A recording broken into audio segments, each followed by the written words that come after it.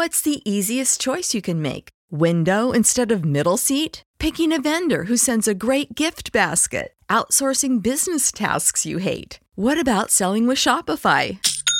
Whether you're selling a little or a lot, Shopify helps you do your thing, however you cha-ching. Shopify is the global commerce platform that helps you sell at every stage of your business. From the launch your online shop stage to the first real-life store stage, all the way to the did we just hit a million orders stage. Shopify's there to help you grow. Whether you're selling scented soap or offering outdoor outfits, Shopify helps you sell. Wherever and whatever you're selling, Shopify's got you covered. Sign up for a $1 per month trial period at shopify.com/try. Go to shopify.com/try now to grow your business, no matter what stage you're in. Shopify.com/try.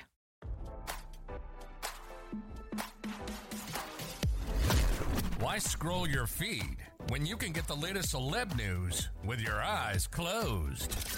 Here's fresh intelligence first to start your day.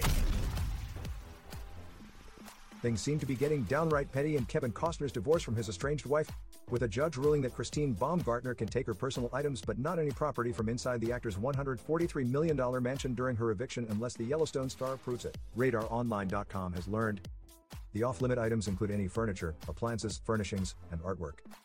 Baumgartner's also not allowed to remove anything from their storage units unless Costner gives the okay. The ruling went down Friday morning, but Costner's soon-to-be ex-wife isn't walking out of the house empty-handed.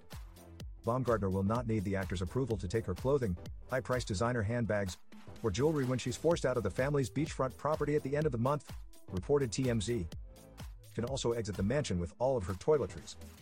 Of course, Costner's estranged wife will take her brand new car with her when she moves out by the court-ordered deadline of July 31st.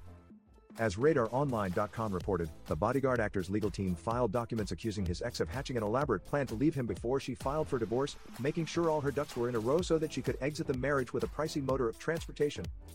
According to Costner, Baumgartner used his credit cards without his consent and made elaborate purchases, like the vehicle, before and after their separation.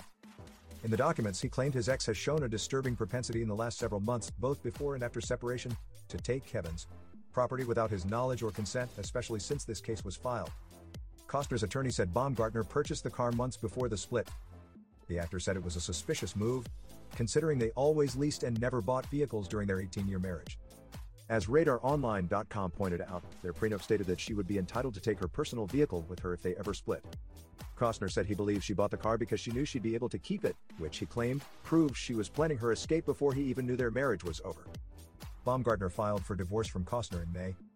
She has been ordered to vacate his home by the end of the month after the judge ruled the prenup, which declared she had 30 days to move out after filing a marriage dissolution, was valid. Sources shared that Costner is frustrated that his ex has been pushing back on the prenup and wants her to stick to the game plan they had agreed on before walking down the aisle. Now, don't you feel smarter? For more fresh intelligence, visit RadarOnline.com and hit subscribe.